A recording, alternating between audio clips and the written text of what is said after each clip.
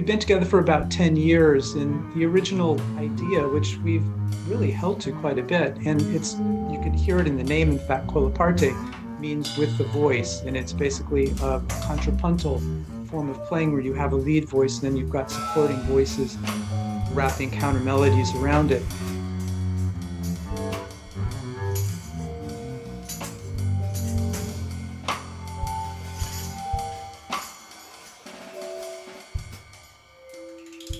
Colla Parte is, we are a trio now. We started out as a trio in 2010, been playing together more than 10 years now. And the instrumentation is Perry Conticchio on reeds and flute. He plays multiple reeds, mostly saxophones. Rich O'Meara on percussion, mostly tuned percussion vibes, but he does occasionally play a big bass drum and some other small objects. And I play double bass. And that's the basic setup for the group.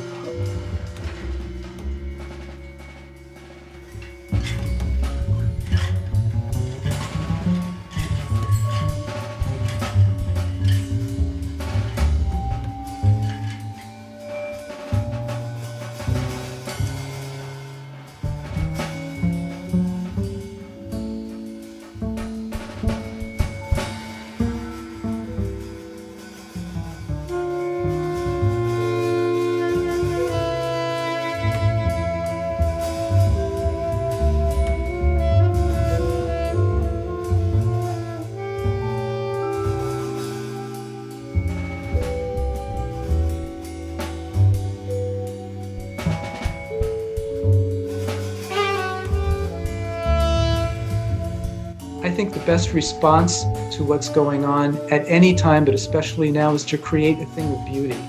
That's the most resistant thing you can do. And I sincerely believe that. And that is very consciously what I'm trying to do when I play. We want to make a very strong emotional connection with people. And I think that's one of the reasons the three of us, independently and together have chosen free improvisation, because I think it can make a very immediate connection. Because you can sense how people are feeling when you play. You really can. I mean, it's one thing to improvise, say in a studio, and it's one thing to improvise in front of an audience. The audience really does become a part of the group. There is a feedback and you can feel it. We try to run through a set of emotions. I mean, we don't go in thinking, well, we want people to feel this now and this next, and after that we want them to feel something else.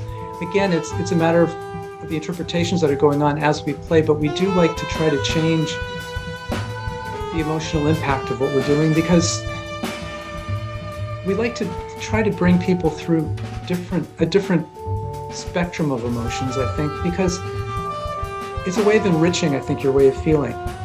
We could play completely in an intense, very high level, and you feel something, you'll have get purged of something, it'll be a catharsis. But that's only one dimension. We try to play along a bunch of different dimensions.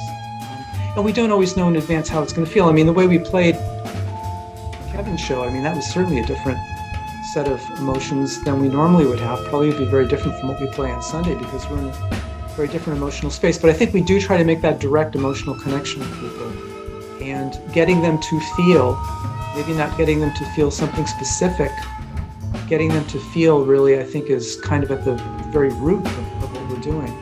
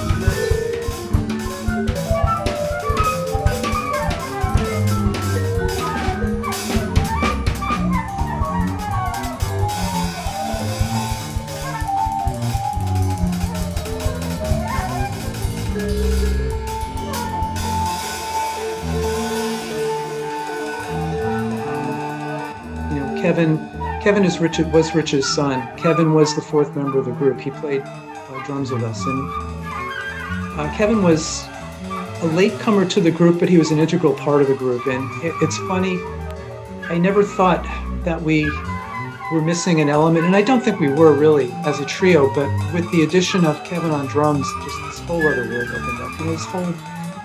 He left us in October of 2020. It was a very tragic thing, and we were asked to do a memorial show for him, which we were glad to do on the one hand. On the other hand, it was going to be very difficult for each of us. But it's also odd, that's the only one of our performances that never was recorded. So we don't know what it sounded like. We know what it felt like to play. We think it was probably the most intense thing we ever played. I know it certainly felt that way. But that was the last time we played together.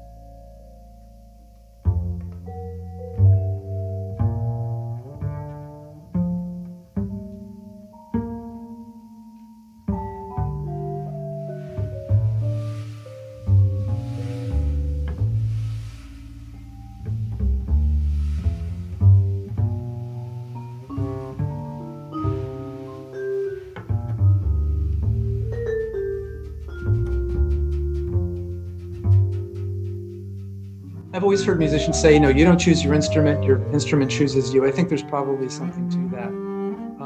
When I was much younger, when I was in my early teens, I tried to play guitar because everybody did back then, and that wasn't it. That definitely was not it. But when I found the bass, that was, that put me in, I could express the things I wanted to express with that voice, and especially with the bow bass. There's a certain range that I like to play in that only the bass has. Now, it does overlap with the cello in the range that I particularly like, but the sound is very different. The timbres are very different. You can't mistake a cello and a double bass playing in the same range. They're very, very different. There's just there's a feeling to the instrument, not just physically as you play it, but that it gives, that I think no other instrument gives, and it's something that really I could completely relate to. I mean, that is my voice. I love the sound of it. I love the feel of it. I love everything about it. And it's also my voice. That's my voice, and I think that's very important as well.